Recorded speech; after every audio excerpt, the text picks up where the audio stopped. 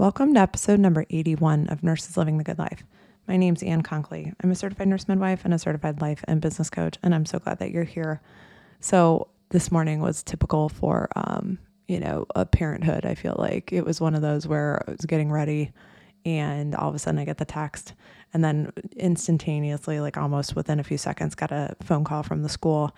And I thought, well, this can't be good. And sure enough, the power is out and there's no school today. So I figured I would sit down, have my cup of coffee, record this podcast for you all, and get it done before this house gets crazy and before I leave to go today to Dallas, Texas for a conference for the Life Coach School. And I'm so excited. I'm number one, excited to get out of the house and get away for a little bit and travel on my own and have a couple days to myself, to sleep in a hotel room.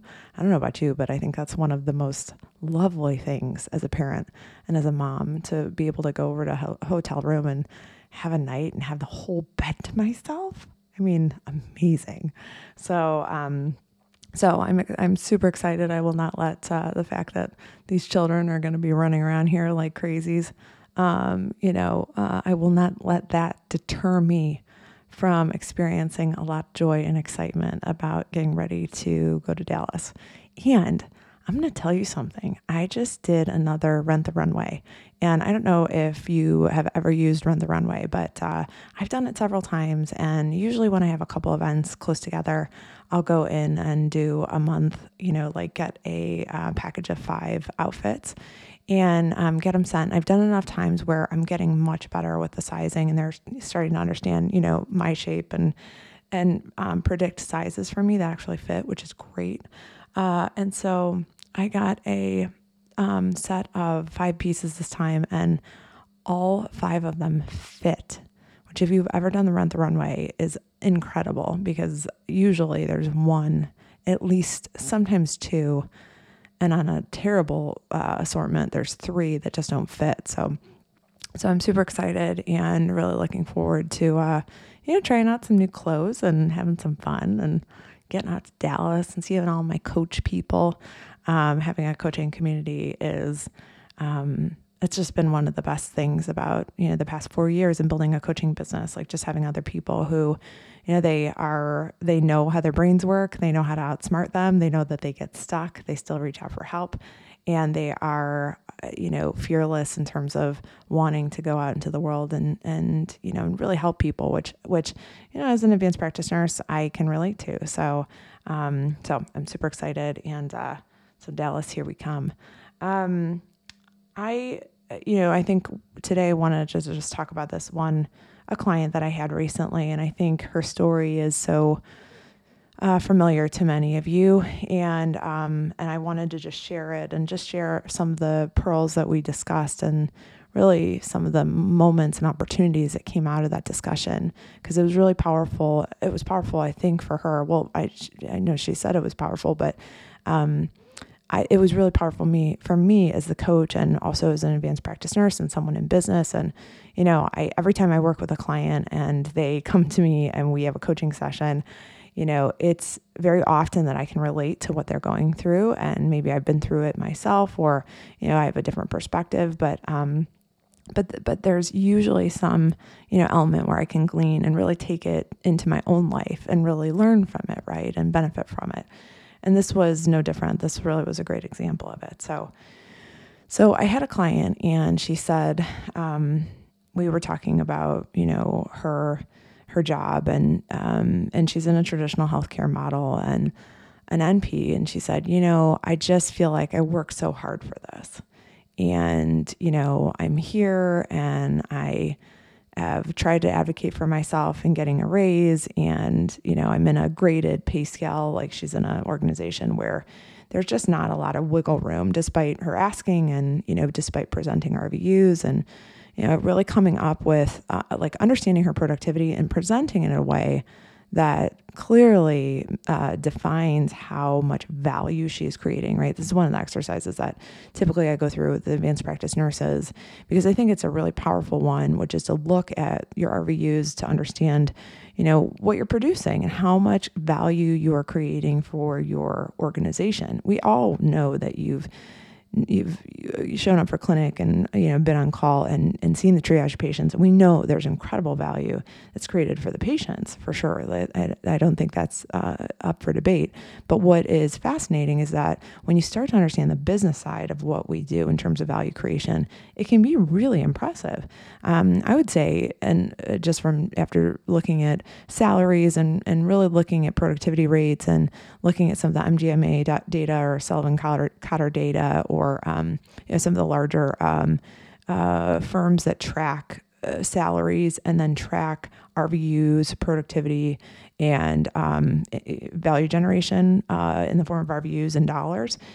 It's really fascinating to see that the majority of NPs, if you get, especially for an NP, if you get into a busy practice setting, you're seeing patients 4 to 5 days a week and doing some procedures. I mean, most NPs are generating, if they're busy, they're probably generating at least, anywhere from 400 to 600 grand a year in revenue. And, which is great, right? Like it's a huge value add for an organization. And sometimes it's higher. Sometimes it's, I've seen as high as 650. Sometimes we're seeing patients, people who are in an urgent care setting and they're churning through, 40, 50 patients a day. And then they're doing some procedures, they're doing earwax removal, and they're doing INDs. And, and for those people, we're also seeing that they've got really a ton of value creation, right? And again, we're just a blanket statement to be very clear. There's no question about whether or not we provide value at the bedside or provide value to the patient. We're just talking really about a revenue from a revenue generation perspective. So, so there's a lot of benefits, I think, to looking at how much you create in terms of productivity. So we had gone through this exercise with this client in particular and knew, the ins and outs of her RVUs, and her employer had provided some of that data. And so we knew, we could tell how much, revenue she had generated on a monthly basis, quarterly basis, and annual basis. And so, but she was feeling, frustrated. And she said, I work so hard for this. I bust my ass and I come in here, I see patients, 4.5 days a week. I had to fight to get 4 hours of administrative time. And, that wasn't something I got when I got here. I had to negotiate for it. And she said, I am swamped. I've got patients at the wazoo. I've got high complexity patients who, and this is a typical story that many of you can relate to. I know I felt it when I was in, traditional healthcare model, which is that, patients come in for a preventative exam. They know it's covered, during a preventative exam. And then, a preventative exam is rarely a preventative exam, right? I mean, whether it's, oh, I have this itch, or I have this rash, or, hey, it burns to pee, or blah, blah, blah, right? There's usually some additional, add on to that, right? And so she said, I'm just getting swamped. She's like, I've got, tons and tons of patients, and she's like, and not a ton of help. And so, being as many of you can probably relate, for those of you who are in the office and you work in a department where you have people who are on call, but you maybe are not the on-call person.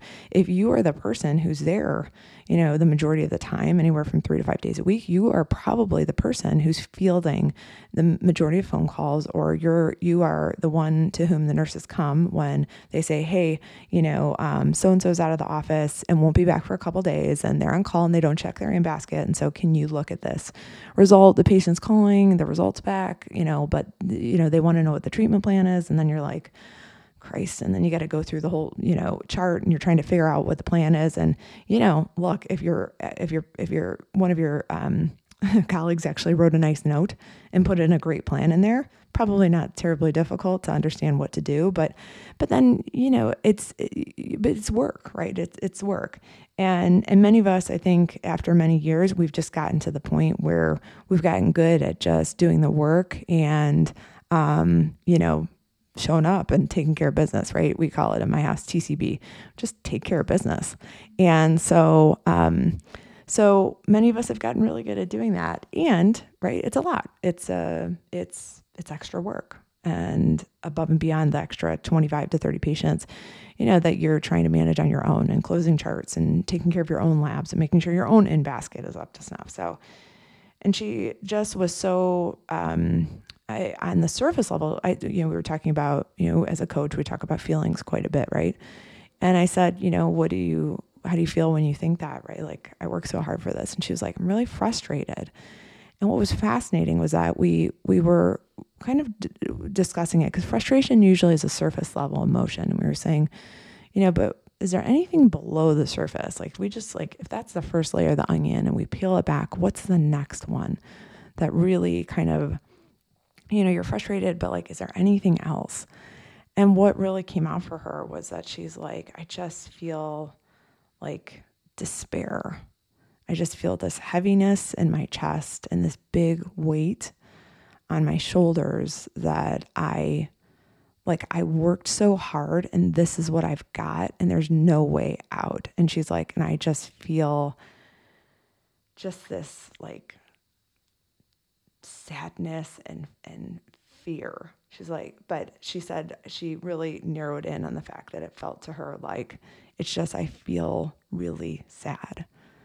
And it was fascinating because, right? Because on the surface level, frustration, right? It sounds pretty familiar. Many of you, I don't know about you, but I've been in a lot of situations where I've been frustrated in my job, and sometimes it's just plain frustration because it's annoying because you don't have the tools you need to get your job done, or, you can't find your LPN or your MA and you're like, like needing something, right, for the patient.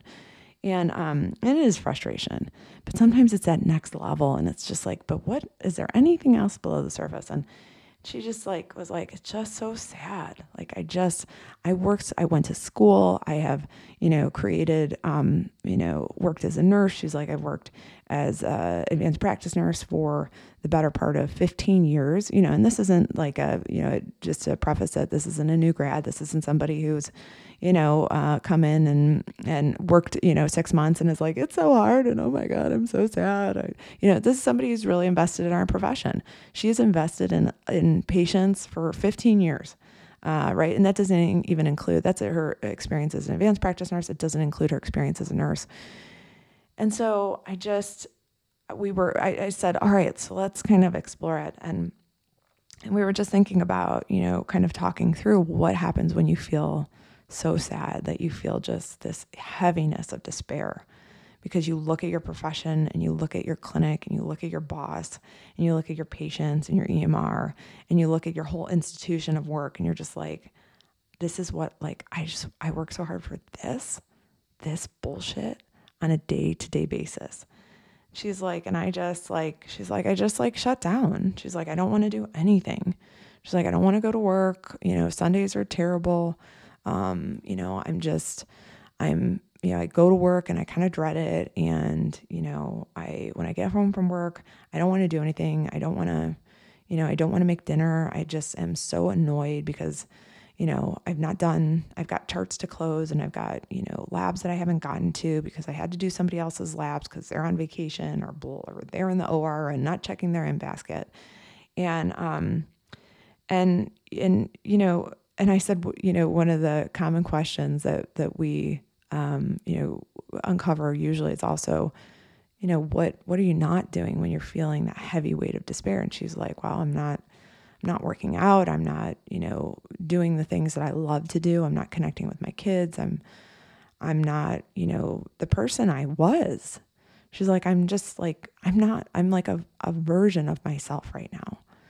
And what was fascinating was that at the end of that coaching conversation, we got to this, actually in the middle, we got to this place where she said, she realized that what was happening for her. And she said, I work so hard for this. And she's like, and I'm in the process, the way that I'm thinking about this is that she's not feeling her despair, right? She's just like, I notice that I feel this heaviness of despair, but like, I don't actually feel the emotion. I just avoid it. And I just like want to Netflix or grab like a glass of wine or like bitch and moan to somebody who will listen to me or right. And look, you got to remember, we're not here to judge any of this because I've done my fair share of bitching and moaning, Netflixing, and using wine as a coping mechanism. I don't do as much of that anymore, but sure shit, been right there, been there, done that. So this is not a judgment of anyone. And if you felt any of this, you're not alone. Let's just be very clear, right? You're not alone at all.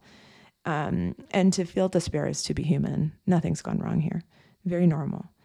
And we also know that when we don't deal with despair, when we don't feel it, when we don't allow it to be there and process that emotion, we do other things, right? I just read an article this morning about, the why stress makes us eat. And it was really interesting. It said on a recent aggregate of data out of Australia, I think on their some of their data that they have off of their national healthcare data, they surveyed their people in Australia, a very large, huge N, and I think they had 300 or 400,000 responses, so like a decent N. And why do you when you get stressed? Do you, number one, overeat? Do you, number two, not eat? Do you, number three, not change really any of your, behavior around eating? And it said, about 40% of people, respond that they overeat when they feel stressed. About 40% of people stop eating because they just feel like, nauseous or they don't want to eat. And then about 20% said that they don't change any of their food behaviors due to stress. And I thought that was fascinating. And I thought about all of the people in our profession, and I'm talking from personal experience too, who have used, who, when they get stressed, they, go to food as a way to cope, right?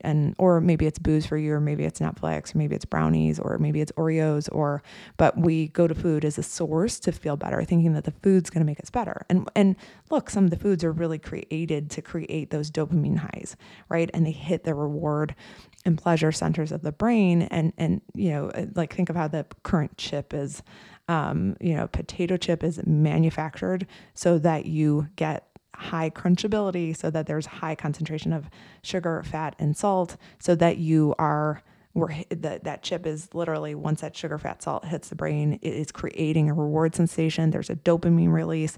And then all of a sudden, right, that quick hit of dopamine release is like, oh yes, I finally feel better in the moment, right? And your brain is like, God, I feel so much despair and I've worked so hard for this. And like, where are the chips?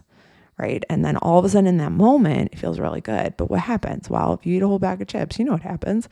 Not only, number one, do you wake up and your, fingers are like sausages, but in addition, you plowed through an entire bag of chips. You've actually created a new neural pathway for yourself, which is that when I feel stress and when I feel these big, heavy emotions and I don't actually feel them, what I do is I turn to food, and then I start using food as a way to cope. And then, and I feel that quick release of dopamine because the food is designed and engineered that way to help me, to really create that sensation in my brain. And so I create this new desire within myself, which is that if I feel stress and I go to the food, I'm going to feel better in the moment. But again, you and I both know that do that every night of the week, and all of a sudden, within a couple of weeks, your pants won't fit. And all of a sudden, if we tested your cholesterol, right, and did a lipid panel on you, we probably noticed that your lipid panel was, drastically different over 3 weeks of eating a bag of chips every night than it was, 3 weeks before when you were, munching on cruciferous veg and, having lean protein and protein shakes and shit, right? So, but isn't it fascinating that many of us, right, if there is any truth to this data from this, aggregate of data out of Australia, that 40% of people actually cope with food, like, right, think about what happens when you're feeling that, right, I work so hard for this, and that big, heavy feeling of despair is there.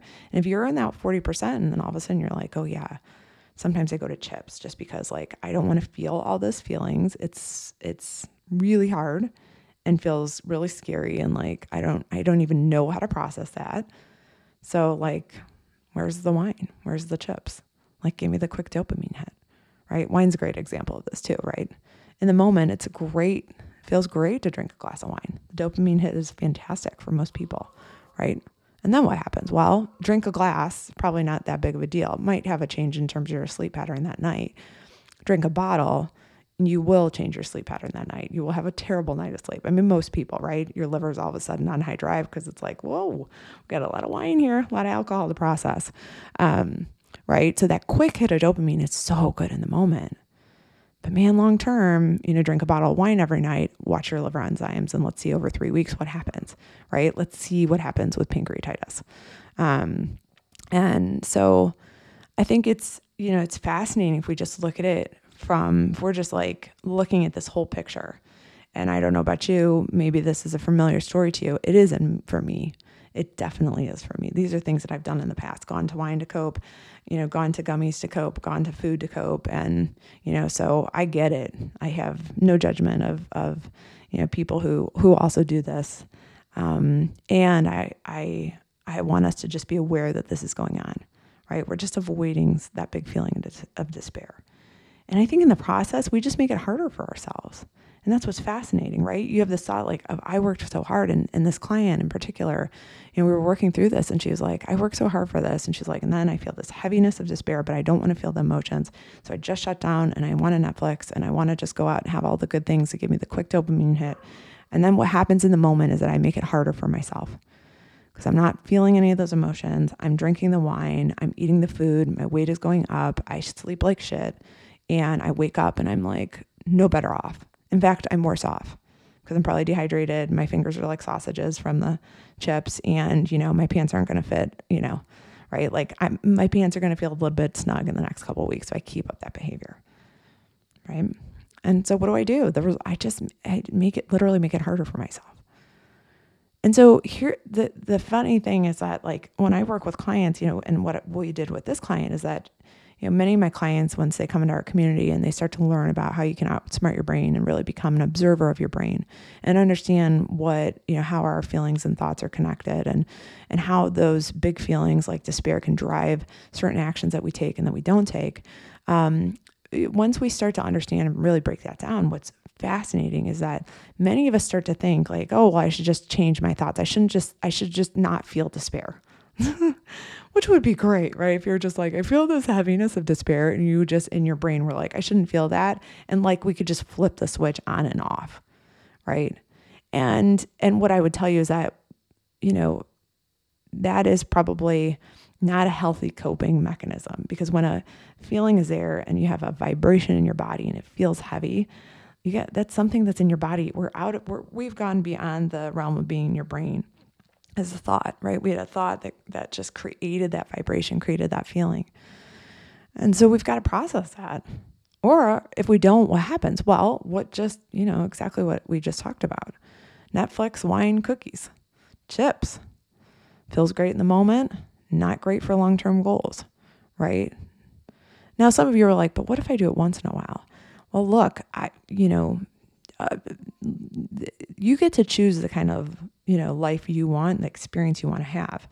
And as humans, we very often go through these moments. Maybe it's a stressful time. Maybe somebody in your family passes away, or there is a, moment that's really particularly stressful. A child who develops a condition, and, or a child who dies. I mean, there are all these moments in life that are terribly unpredictable and certainly unpleasant, right?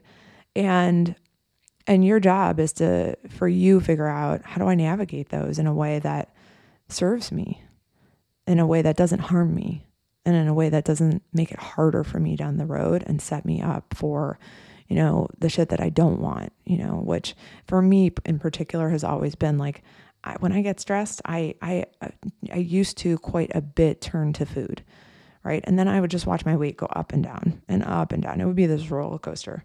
Like if you've ever been, if you've been in the world of obstetrics and gynecology, or you've been in, you understand patterns of, contractions on a TOCO, like that's how my weight would go. It'd be steady for a little bit, then we'd spike, and then I'd, get a little bit out of control. I'd feel my pants would be super tight, and then all of a sudden I'd come back down, right? And I'd figure out, and then I'd get back on the wheel, and I would, and look, sometimes that's just kind of how some of us experience it. But what I've done over the past 4 years is not let big emotions like despair derail me, and in particular, not derail my weight. Never gone back up to that high point that I was. And there's a reason for that, and it's called feeling your feelings. It's called not avoiding. It's called not shutting down when you feel something heavy like despair, and not using Netflix as a way to cope, and not using wine as a way to cope, and not using cookies, Oreo cookies in particular. And chips. Actually, I should say chips. Chips are those were always a stronghold for me. And some of you are like, but do you still eat chips? And the answer is yes, I still do eat chips. I just eat them in a different way. I don't eat them when I am terribly stressed out. I don't go to them as a way to feel better.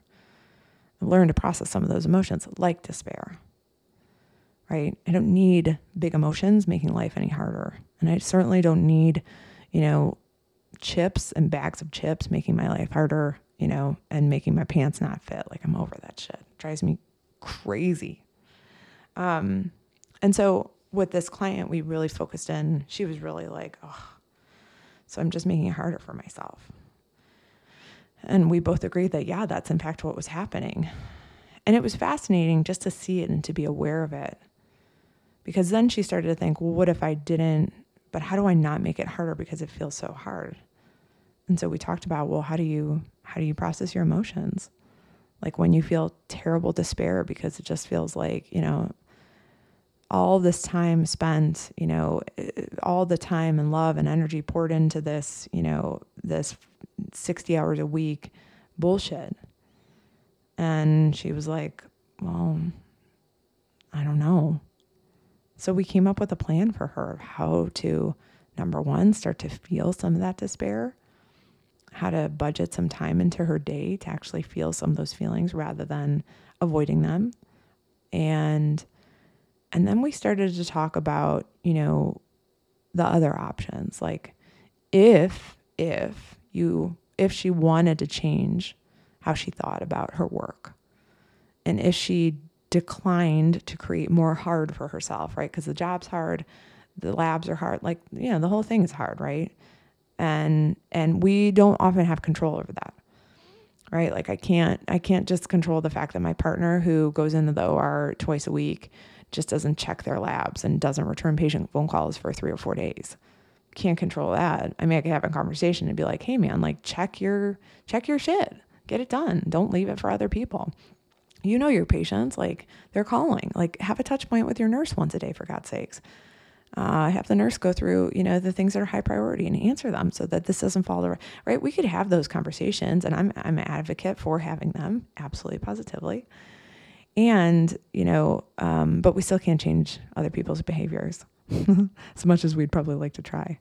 We still can't, have them do what we want as much as we think we can, right? So if that's off the table, if I can't just go and change how my partners act, and I can't go and change whether or not my system pays me more, despite the fact that they have a shitty, graded pay scale in place for all advanced practice nurses, despite if they're productive or if they're not productive, if I can't change that, then what's the next step? Well, all that's left is, are you willing to look at what you do have control over? Is that, what if you were willing to change some of that? What could that look like? And for her, during our conversation, as often happens with many of my clients, sometimes just uncovering this kind of pattern of thinking and is really powerful. And that's really, that's kind of the point of awareness and really the big gem of our session, right? Like, oh my gosh, they're able to see it in a way that they couldn't see it before. Like they can see it happening. They're like, oh yeah, I feel it. And then I go home and then the kids ask me like, what's for dinner? And I just snap because I'm just like shut down because God, it was just terrible. And I worked so hard for all this shit. And I'm, and my daycare rates just went up, and, somebody needs a new pair of $200 soccer cleats or $10 soccer cleats or what, and you're just like, I just can't. Right. And so sometimes just seeing that whole pattern in motion can be so powerful for a client. And then sometimes too, I think the better that we get, what usually happens is that sometimes there's some room at the end to say, all right, so what do you want to choose to think about this situation? Being at work, of working in the place where you do, of being the advanced practice nurse who works in a system that has a graded, pay scale that you can't negotiate your way out of. What do you want to choose to think about that? Does it serve you? Does it not serve you? Is that a place where you want to invest in? Is that a place where you want to stay? And what's fascinating for many of my clients, the people who usually come to me, I think, get to a point where they feel like, being in a traditional system for them just doesn't work anymore because they see this pattern, right? And they just get their, they see, right? Like they can, and they take ownership, right? They're like, all right, so look, I'm being a little bit of a victim here, right? I'm not taking ownership for what I have control over. I'm not exerting the degree of control, which I do have. and I'm making this harder for myself. So they, they make changes, right? They show up more powerfully and more confident. And then they look at it and then they're like, and okay, so if I change my behavior and I change, my thinking patterns, and I'm willing to do that, to come in with a great mindset or to really work on it, manage my mind while I'm there in the process, do I still want to be there? Do I still want to invest in that kind of a system? Do I still want to work hard for this? Right? Because we could look at the system and be like, yeah, I work hard for this, and it's still not worth it. Right? Isn't that a beautiful one? That's so different. Can you see the difference in that? Like, I work so hard for this, and that big feeling of despair. And when we kind of look at that whole process and we say, oh, wow, when I think that way about my current institution, I just make it so much harder for myself. And not only do, if I cope with food, my pants don't fit in a few weeks or a few, months, but what if we look at it and we're like, yeah, I work so hard for this and it's not worth it here. And then all of a sudden I'm looking around and I'm like, well, what would be worth it? Maybe it's starting a private practice. Maybe it's, leaving the industry altogether. Maybe it's building an online course so I never have to interact with a human, right? And do any sort of a visit, a 99213 or a 99214 again, right? That's where the opportunity is. But we got to clean up. We got to address the despair. And we can't get to, it's hard to get to, being that private practice owner or getting to a place where you have clarity and you're like, operating from a very powerful place and you're only engaging in the systems where you are seeing the return on investment for yourself, right? It's hard to get to that place when you're, walking around and you're like, oh my God, I'm so shut down. I just want a Netflix. Oh my God. These people ask me one more question, I'm going to lose it. Yeah. Right. We got to clean it up. Well, look, we don't have to, but I would offer that I think it serves you. Because carrying it all around and not addressing it doesn't serve you. And it just creates burnout and weight gain and, frustration and that heavy sinking feeling in the, for a lot of us that just like, I'm so out, I'm done, I can't. Right? So let's review. Now, number one, if you've ever felt despair in your profession or in our profession, totally normal. Nothing's gone wrong here. Just want to say that you're not alone. Number two, you have options, right? You get to choose when your feelings come along, whether or not you process them, whether or not you allow them to be there, whether or not you react to them and you yell at people, namely your loved ones, or you take it out on them, or whether or not you feel the feeling and you tell yourself you shouldn't feel that way because you should just be happy that you have a paying job and, and a 6-figure income and blah, blah, blah, right? You could just avoid it and just be like, oh my God, where's the wine? Go get me a glass of wine, right? You could just like keep a bottle of wine with a cork in the fridge and have a glass of wine or two every night, right? You get to choose. And I'm not here to judge because look, as we have revealed, I've done all that shit. And you get to choose when it serves you and when it doesn't. Sometimes the night with Netflix and wine, it's fantastic. But when it's driven by despair, when I only go and do those things because I feel terrible, I don't want to address how I'm feeling, and so I just go as a way to avoid how I feel, that's so much more challenging.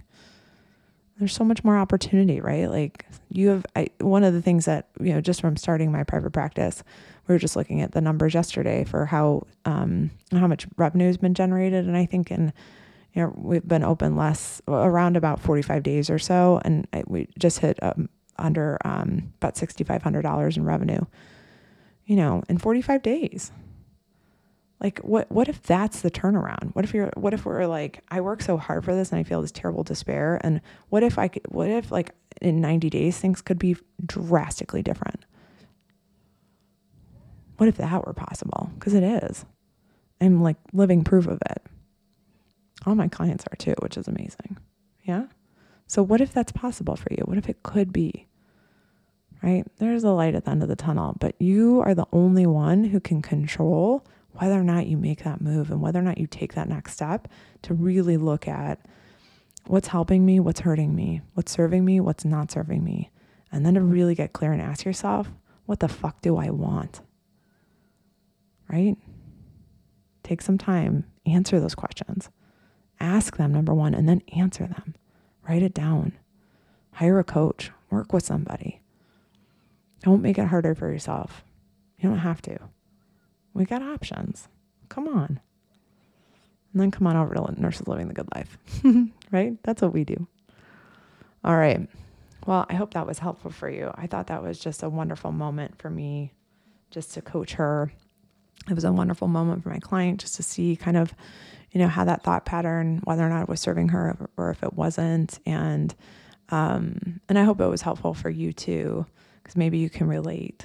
And maybe you also know too that you're not alone and that it's normal. These emotions are totally normal and they're not going anywhere.